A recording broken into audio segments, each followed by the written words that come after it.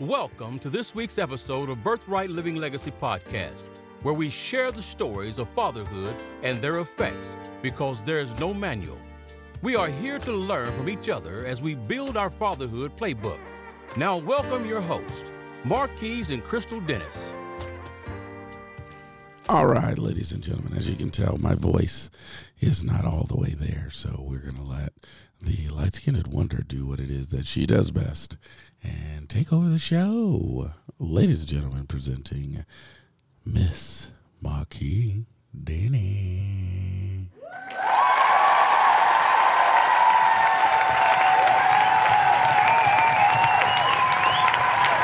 All right, that's enough. You can kill that.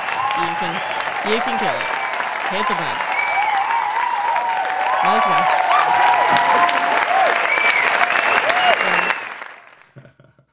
Really? You're ridiculous. I love it. Well, welcome back, and thanks for joining us. We are kicking off our season 2 of the podcast. And so since we started our first season out with kind of get to know the people behind the mics, we figured we would start our second season out the same way, now having had our child, and just give you guys a little bit of an update. And, you know, Marquise is going to stop playing it because his voice is fine. And Wait, what? yeah. My voice is fine? Oh, suddenly. You want to know the truth? It's is so that much what better, it is? is it not? You can't handle the truth. We have new buttons. That's all I'm excited about. And that's the truth. Root. Yeah. You're ridiculous. All right, so we are, my voice is a little bit gone. I don't know why. I wasn't at a sporting event or anything. Allergies have been kicking my butt. I was unloading some tile and Wow. threw a bunch of dust in my nose and my mouth. It was not good. It's the one time I probably wish I should have had a mask on, but it was just me, so I didn't think I needed one. So, so we're going to give you this weird voice version of me. I kind of as like we're it. It's like a talking. radio version voice, you know? No, this is Like not you a were radio. born to do this. Stop it. So we're going to tell you the update where we are versus where we've been. So when we left off, Crystal had just basically explained a lot about, you know, who she was as a young girl, figuring out the struggle of not having her father around. I was telling you all of the struggle of being a father of not one, not two, but 3 children that I treated somewhat illegitimately. And now we have 1 inside of marriage. Yay. So in birthright fashion, you know, I'll answer my favorite part about being a father because I can tell you there's a drastic difference that I've noticed just being involved. I remember the day that I realized, wait a minute, I made all 3 of these women go through this by themselves. When we were in pregnancy, Crystal was, you know, in need of support when it was trying to figure out what she could eat, what she couldn't eat, and just being able to help take care of her. I wouldn't wish single motherhood on anyone. I was not a very good dude for that. That was crap. But seeing as how I'm now a involved father, my favorite part is just really now that he's to the point, he's like, 5 months now. So he's to the point where he can start to smile. So I remember the first time that he laughed when he was in the tub and I had to call Crystal in. She was in the middle of pumping. We have a small entryway to our bathroom. So we're trying to sneak her in, not get him sick, but I'm trying to spray this water on him the way that I did just so I could get him to laugh for the first time because we never heard it before. And he recreated it, and she was so excited. I was so excited. But it was just really watching the development to where now, you know, watching his smile whenever he's being sneaky or being sly and he don't want to go to sleep or, you know what I mean? Like I can see. Wants to drink the bathwater. Oh, yeah. He's trying to be slick and drink bathwater, and we have to tell him that's not what that's for. So that's my favorite part. Let me ask you this, Crystal. What's your favorite part about watching me as a father? Oh, Oh man, there's just so many. I think my favorite, just overarching, is just seeing the bond that you two have. I think probably because I didn't have my father, I get more joy than the average from that, because I'll tell some moms and they're like, "Doesn't that just frustrate you?" And I'm like, "No, it just lights me up. I love it." And so there's not like a tendency to say, "Oh, why doesn't he, do this with me?" I mean, aside from the poopy diapers, it would be great if he would start pooping with you instead of me.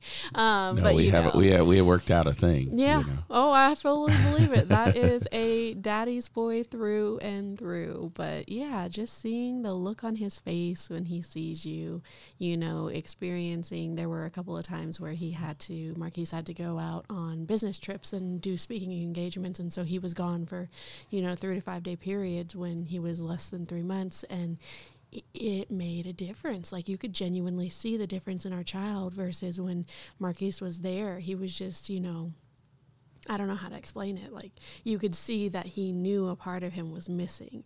And at first I didn't even catch it until it was the second time he had left. And it was just obvious at that point. And then his schedule had also changed, and so they normally had a Saturday morning routine. They'd wake up together and drink coffee and maybe go for a walk or whatever, and then he began working on Saturdays, and that's when the pattern began to develop. And his Saturday mornings, he was just so fussy, and he's just such a good baby. He normally only is fussy if something is literally wrong.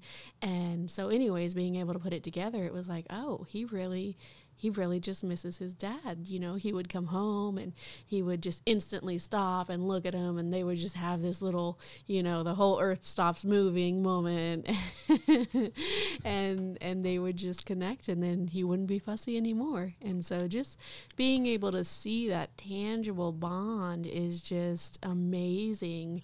And yeah, it just fills me up so much to see how much you love our son and how much our son reciprocates that love and just looks up to you already at such a young age. Wow. Well, thank you.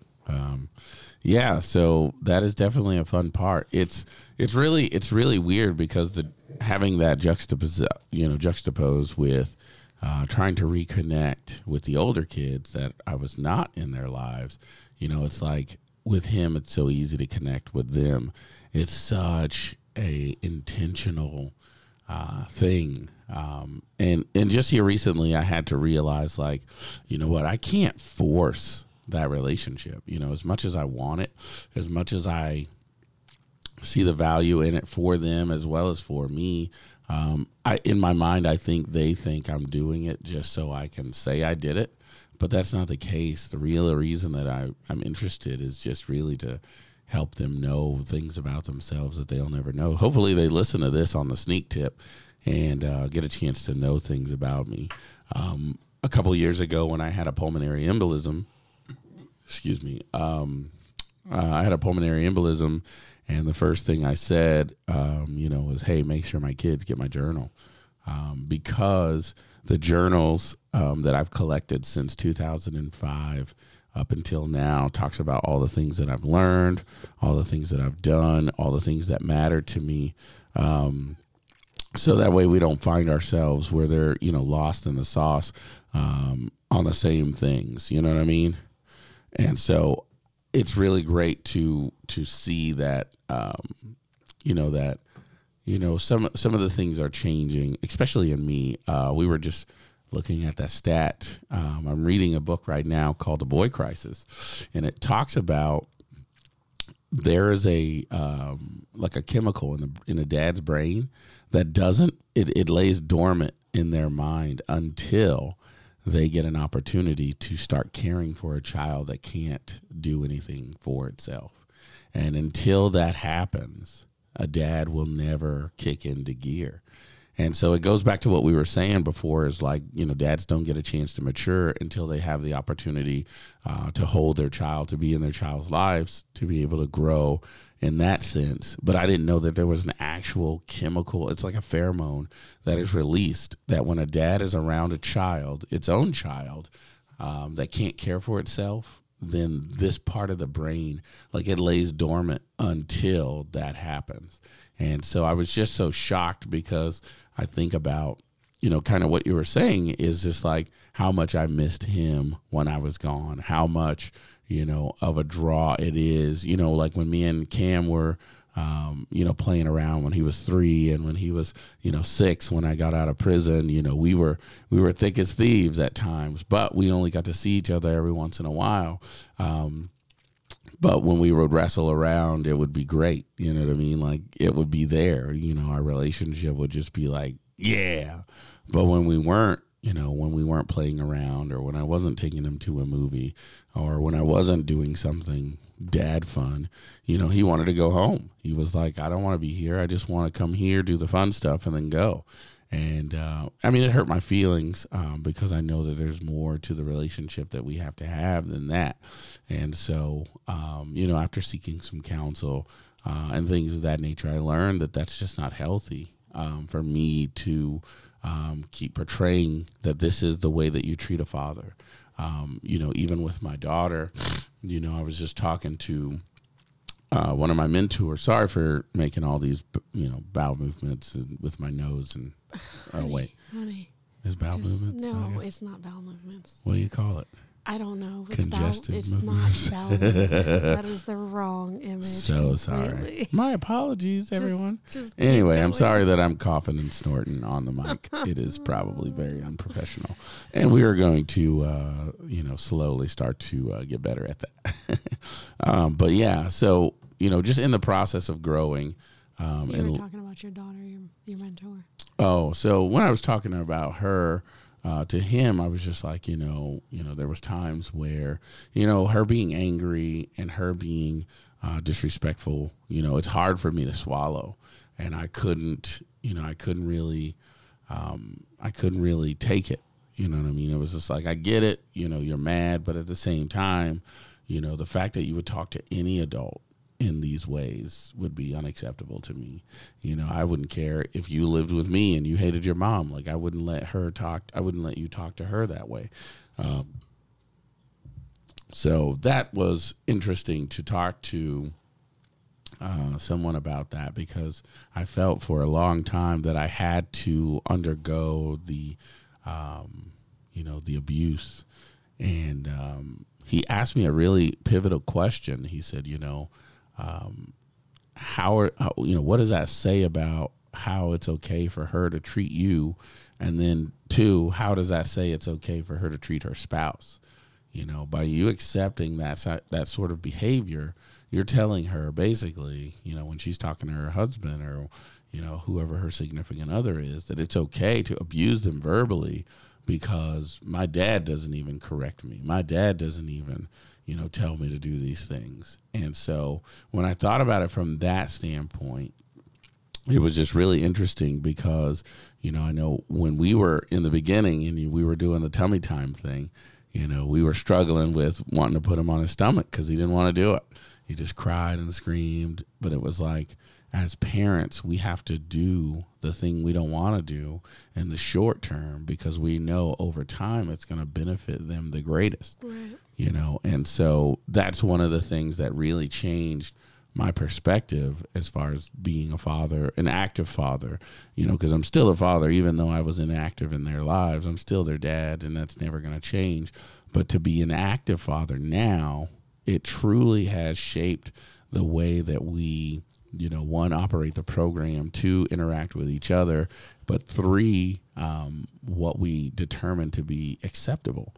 Because it's really easy to get lost in doing things because it immediately, blankets a need or Band-Aids a need. But then over time, I've created this this kind of unrealistic lifestyle that we can't live up to. And I know plenty of people that feel guilty that they weren't in their children's lives, so they try to buy their way out of that hole. And I'm here to tell you, dads, like that's not...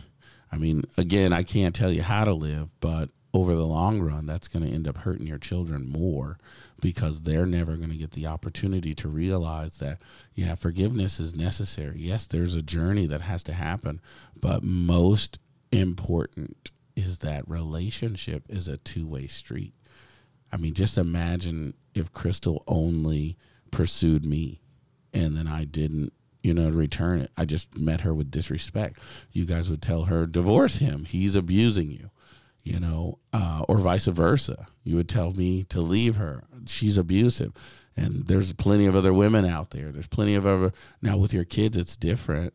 But at the same time, the token is still the same. And I had to make my 2 oldest children a video. I relentlessly pursued them over the last year and a half, just making videos, talking to them with no replies. Sometimes I got replies for, hey, can I have some money? Which was okay. It was just great, really, to be able to get that interaction.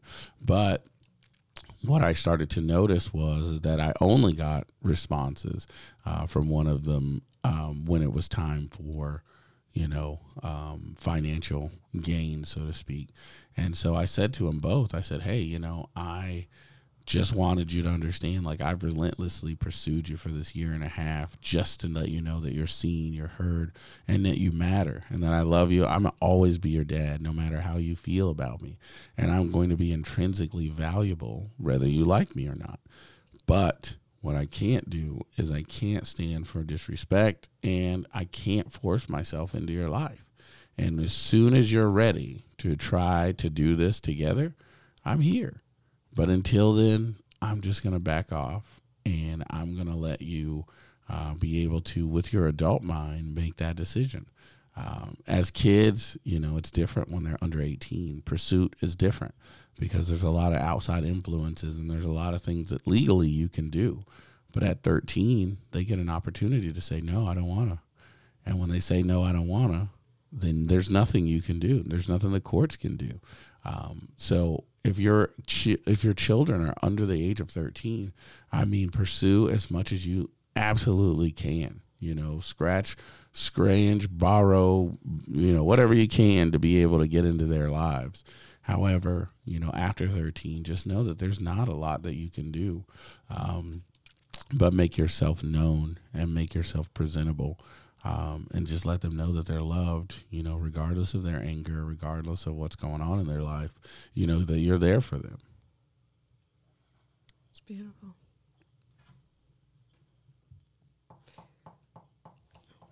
So what's going on in your world, Crystal? Something super exciting just happened for you. You made a video, and then you let me in on a very special part of your life. Tell me about that. Mm-hmm. Yeah, so if you all remember, I think we went over how we met originally and kind of that storyline meeting at, almost said Bavarian. What is it called? Ludger's Bavarian Cake Shop. Meeting in line there and just being able to talk for a little bit and understand why we were both there. And the end result of that was I knew I was called there for a purpose. And when I met Marquise and he told me about Birthright Living Legacy, I knew he was that purpose. And I was like, oh, wonderful. You're the reason I'm here.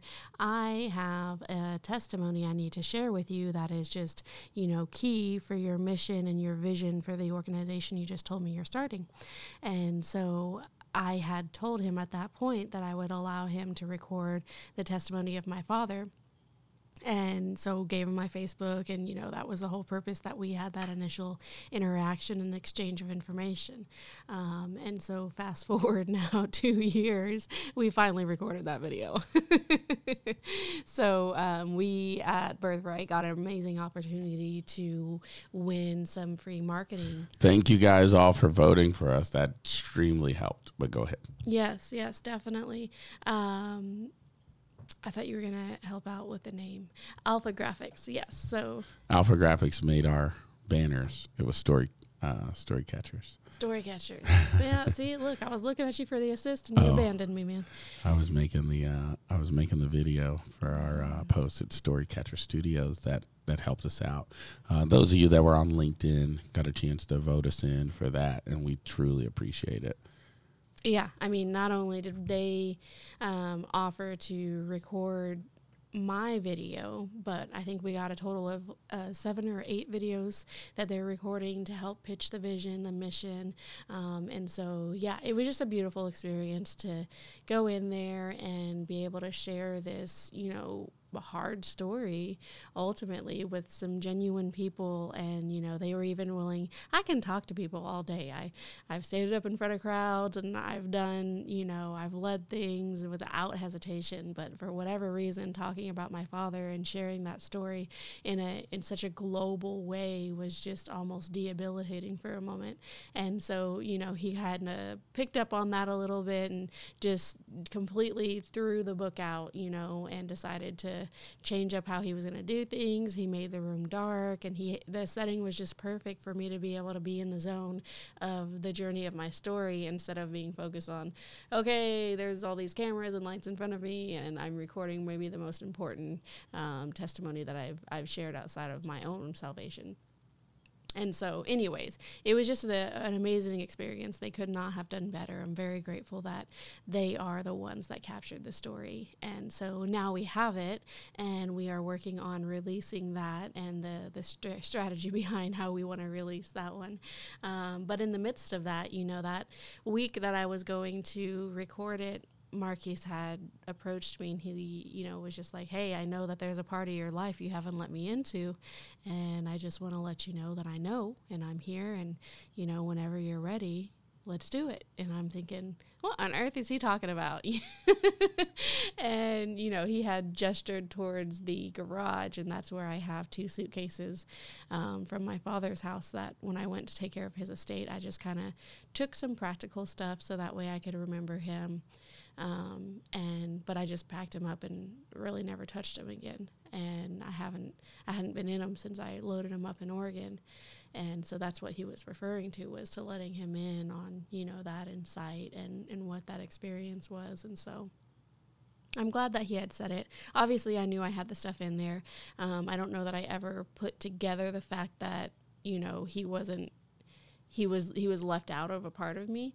But when he said that, it was just kind of that eye opener, like, oh, well, I don't want to keep him out of anything. You know, he's fully welcome to every part of my life. And so it was that motivation I needed to get myself even to go back through that stuff. And so I pulled it out one date night, and, you know, he was like, oh, do you want to watch a movie? You want to go here? You want to what do you want to do? And so by the time he had come from the kitchen, I had the suitcases, or at least I had him find the other one. I couldn't find it.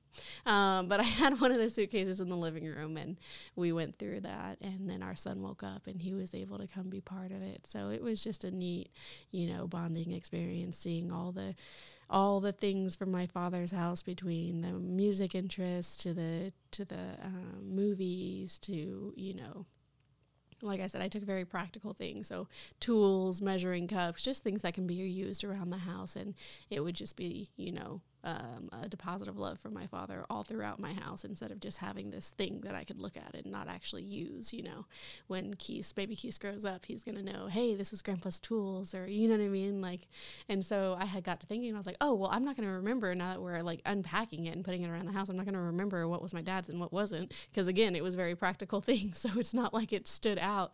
And so I had begun writing his initials on some of the things, like the movies, and especially like I didn't want those ones to get given away if we start giving things away or whatever.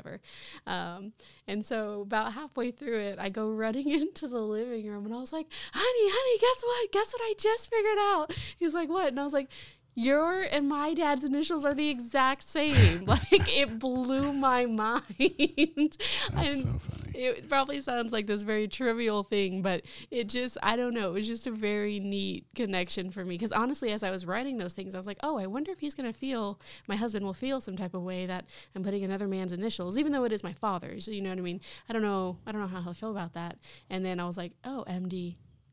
Marquise Dennis, you know. I was like, he ain't gonna feel no type of way. That's funny.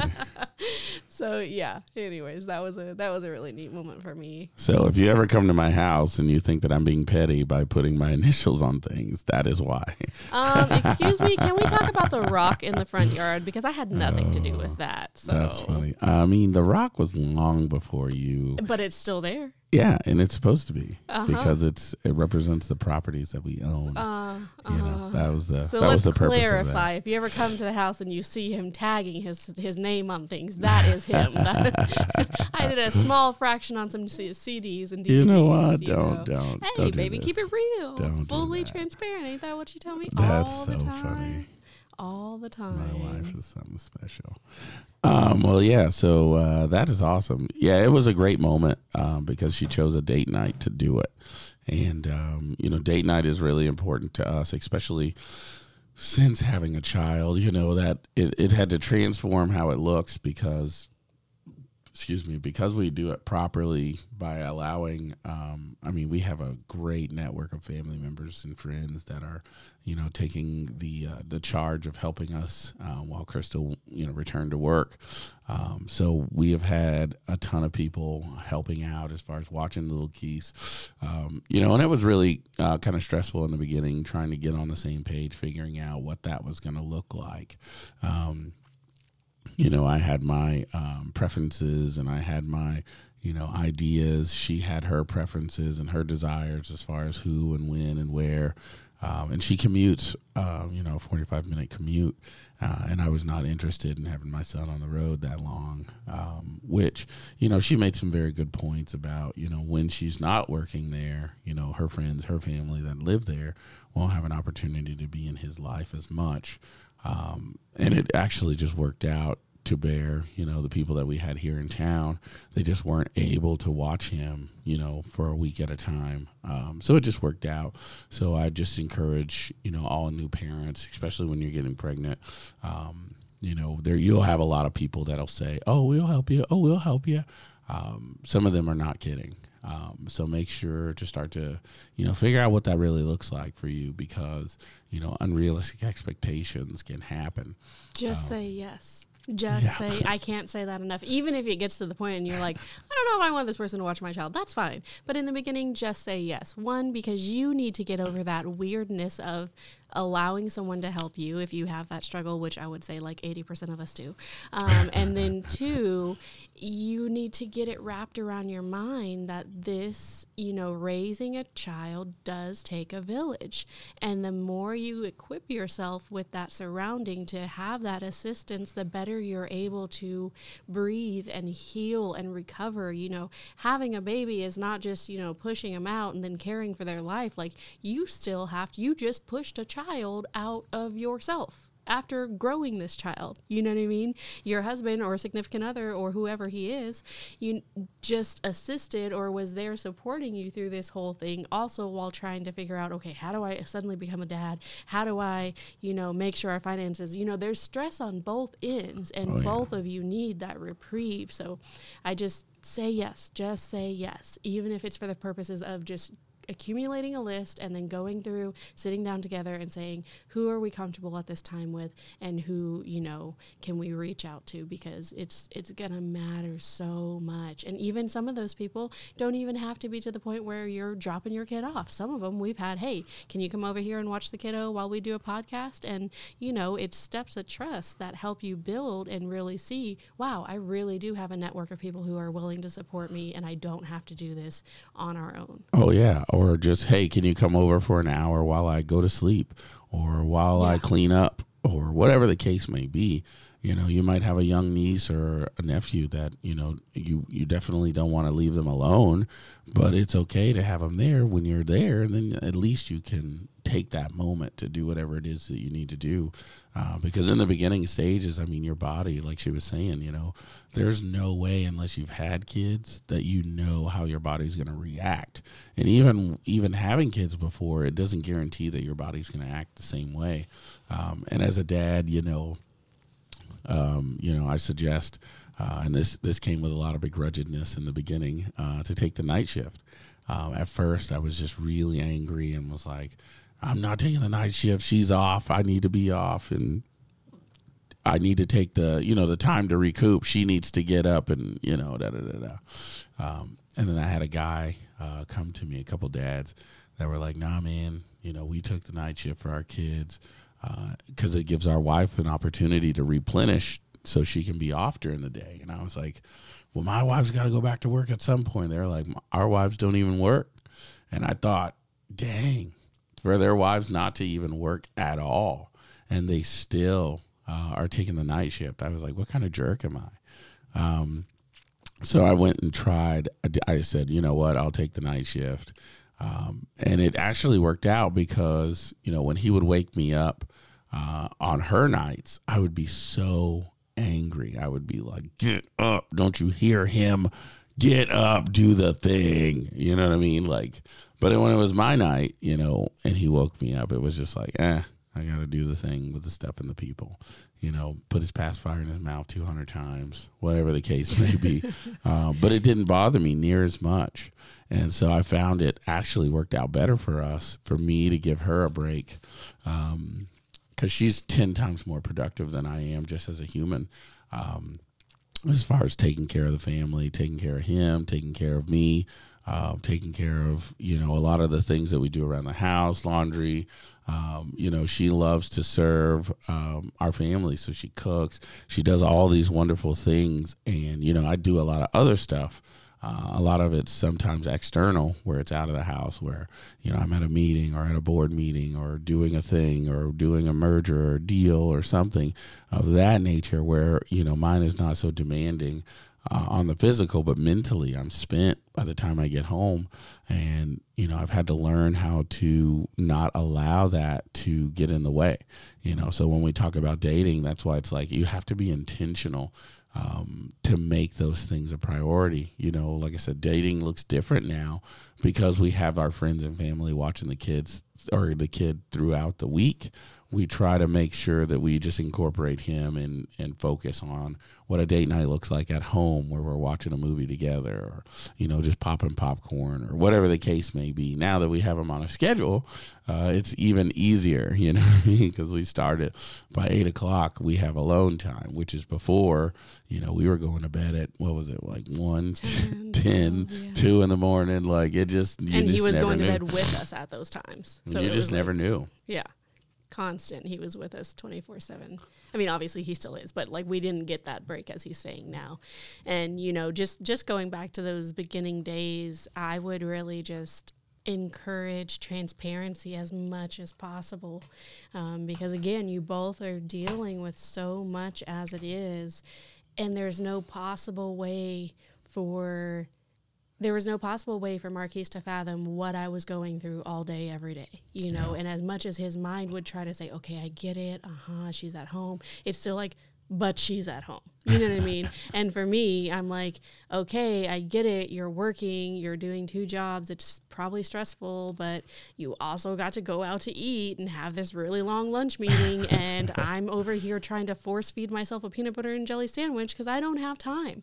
Yeah. You know, if I'm not pumping, he's crying, or I'm changing him, I'm trying to sleep. I am having, you know, a recovery process of my own, which, let me tell you that y'all need to be more transparent when it comes to letting other mothers know what to expect when having a baby. Let me just say that. So for all of you who were misled, the recovery part of having a child is the worst part. I would rebirth my child. I did no medicine whatsoever, no shot, whatever that thing's called, epidural. Yeah. I delivered him naturally, and would go through that in a heartbeat all over again if I could bypass recovery. Recovery was the absolute worst. Yeah. So anyways, all of that to say, you're both going through things, and the more transparent in your communication you can be with one another, the quicker you can get to the true resolutions. Because we went through a period where, man, that pillow just looked real good on top of his face, let me tell you, you know. But it was because I was feeling these things internally, and I'm just like, why doesn't he see that I need help with this? Or why doesn't he get it? I don't understand, you know. But instead of articulating that, I kept it in, and same for him. And she had these expectations of, well, you should want to. And it was like, no, you should want to let me relax, because I got to, you know, be on night shift here in about 2 hours. And it just, you know, because we didn't articulate in the beginning, thank goodness that we have been intentional about this podcast and having people on the show with various years of experience.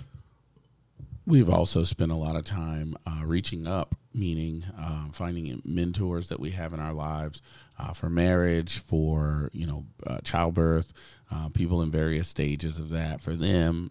And then also having our biweekly meetings, you know, for me has been huge, you know, because when we get in there with the dads, you know, it's great to hear, you know, because some of the dads are just like, you know what, sometimes I want to choke my kid. I'm not going to, but that's how I feel because it won't stop crying and I don't know what I'm supposed to do. And so we get a chance to really talk through, what does that really mean? Where's the anger coming from? How is that really happening? And how do you keep that from manifesting? Because if you are walking around with those kinds of thoughts and those kinds of feelings about your wife or your spouse or your situation, your circumstances, your job, those things are going to come out in alcoholism. They're going to come out in, manifesting ways to cheat. All kinds of things can happen if you don't have a free, safe place to be who you are and really just, communicate where you are. And I, we've even had dads that are saying things like, I don't trust my wife. I can't tell her this information because if I tell her how I really feel, she's just going to use it against me as ammo later. And so, I know Crystal and I had talked about that. Sometimes for me, when she tells me something, I would always take it like, okay, now that we know together, it's just a reference point. So I would use it as a reference point. So I would say, hey, well, you said, peanut butter and jelly, right? Right. And then so she would be so angry, like, I just told you about my peanut butter and jelly situation, and now you're going to throw that in my face. And it's like, no, I'm trying to get us on the same page to say, I see peanut butter and jelly. You see peanut butter and jelly. Let's not let this, sandwich ruin our day, whatever the case may be. And she would be, fully hurt from that. So just really learning who your partner is really going to be important, even if you guys don't share the same home anymore. It's going to be very important because even though I don't have a great relationship with my children, like I said, a great thing that did get to happen is the mother of my youngest. We got a chance to talk. We got a chance to meet up. She got a chance to meet Crystal. We didn't get to talk to my son or see him, but they got a chance to meet. She got a chance to meet our youngest son.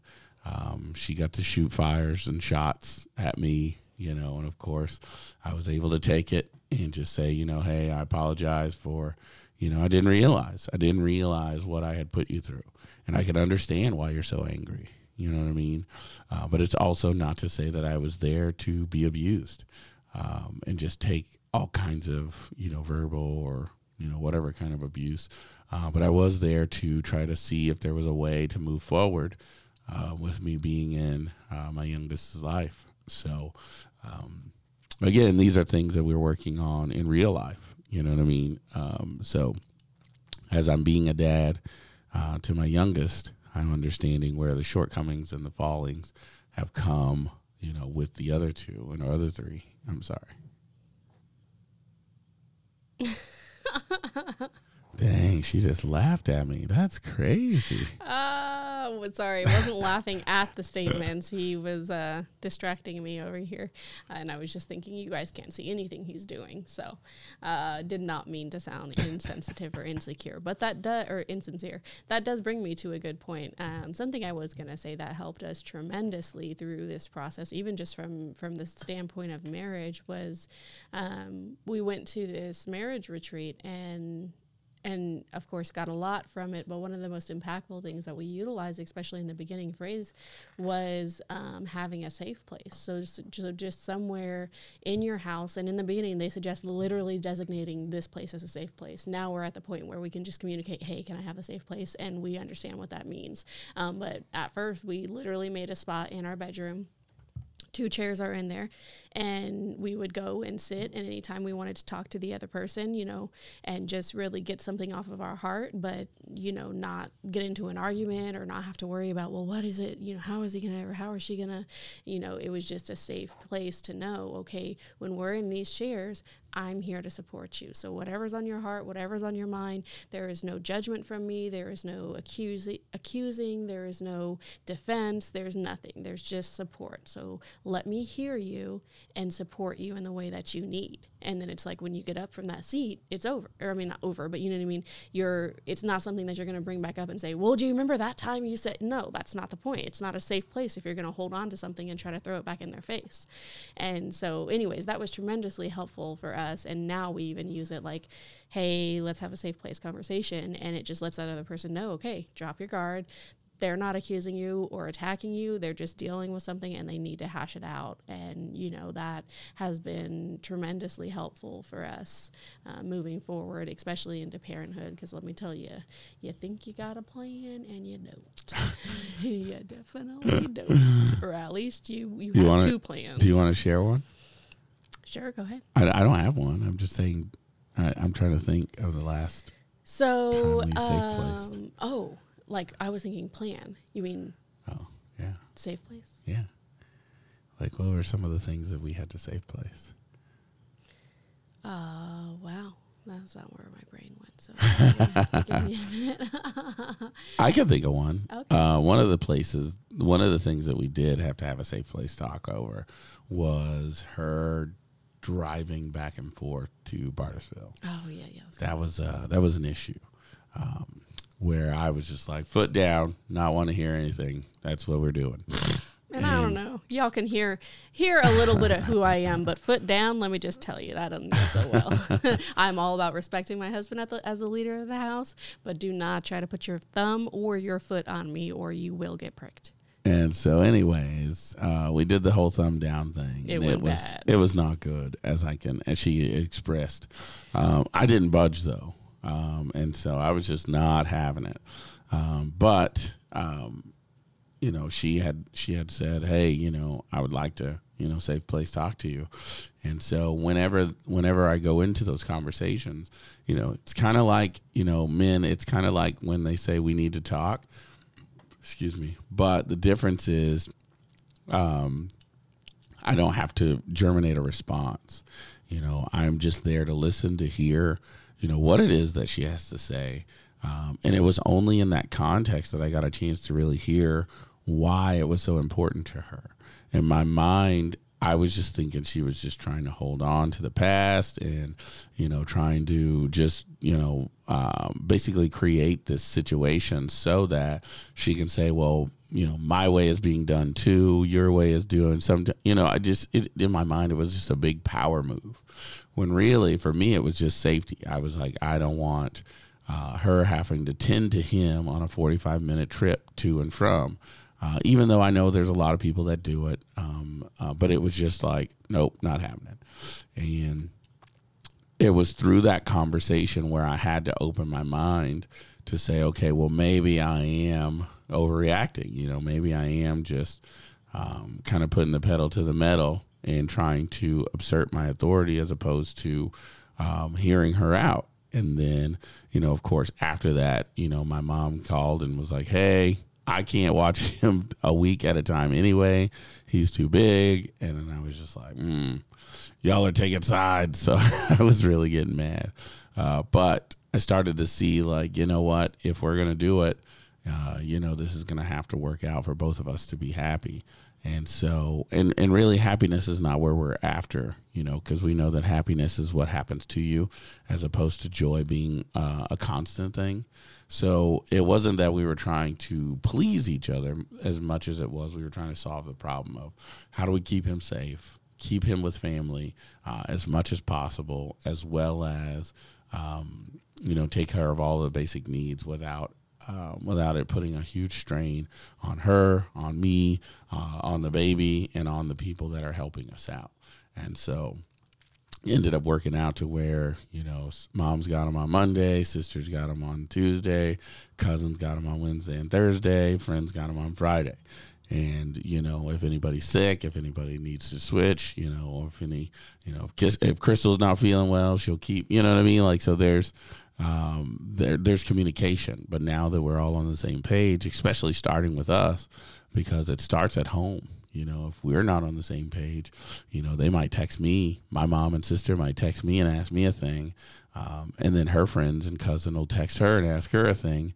And then now we've already started this division that's not necessary. Whereas now, because we were able to have that conversation, get on the same page, see where each other were as far as our parenting skills, as far as our status, as far as what's best for all the people involved, now they could text either one of us and we both have the same answer, which is really great because then she can know that I support her and know that, you know, anytime anything comes up, you know, she's not having to kind of try to micromanage or helicopter mom over me, and I get to do the same. You know, if there's something that we need to make a decision over, it's the two of us to say, hey, well, this is the new information. You know, how do we go there? You know, sometimes there's reactions, and then, you know, when we react, that's when we have to bring the safe place. But if we don't react and we're able to just have that conversation, kudos for us. And we have a safe place a lot less than we did in the beginning. That was a year ago.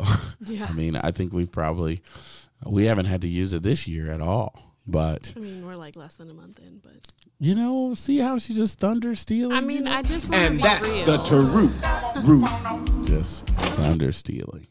But anyway, so yeah, it's been wonderful getting a chance to talk to you, kind of update you guys where we are.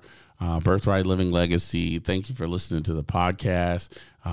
Feel free to like us on Spotify. Make sure to like us on Apple. You know, find us on any of our platforms, social media. Honey, do you have anything that you would like to leave the dads with, the moms with, the people that are listening out there in the Ultraverse? Oh my goodness. Thank you, Marvel movie. Yeah, you know, I think if there's anything you can take away, the biggest thing that's on my heart that we want to communicate, or I'll speak for me, sorry, hon, that I want to communicate is just the goal should be unity. No matter what your position is, no matter what your relationship is with, you know, the child's other parent, it should be unity, because the goal should be to give the child the best life possible. And it's not going to look cookie cutter, and it's not going to look like your brother or your sister or your neighbor, because it's going to be unique to you, your dynamic, and your family situation going on. But if you can keep that goal as unity for your child, to build that child up and give them the best chance that they have in the world, it just makes so many other things easier. And keeping that as the focal point, it removes a lot of those quick reaction emotions, those triggers, you know, and you're able to just even deal with annoyances a lot better, because you remember the end goal is not for me to like you or you to like me. And I'm married, and I have to remember that sometimes. I don't like the way he does a lot of things with our child, but I see the importance in letting him do his thing. They need to bond. I need to learn. It doesn't have to be my way. And I need to be able to trust my husband to care for our child, because that's what he's doing. You know what I mean? It doesn't have to look my way. So I say that because I'm going through it. I don't say that because I can say, this is what we have together and y'all need to do. No, I am married. I love to death the man that I'm married to, and I'm grateful for our family. But we deal with these things on a real basis and on a regular basis. And I have to remind myself, unity is my goal. I want to be a team with my husband, and I want to give my child the best foot forward he can have, and all of that is based on his identity, understanding that he has parents that love him, and understanding that he is inherently valuable, and that's the best gift that we can give to our children. Well said, well said.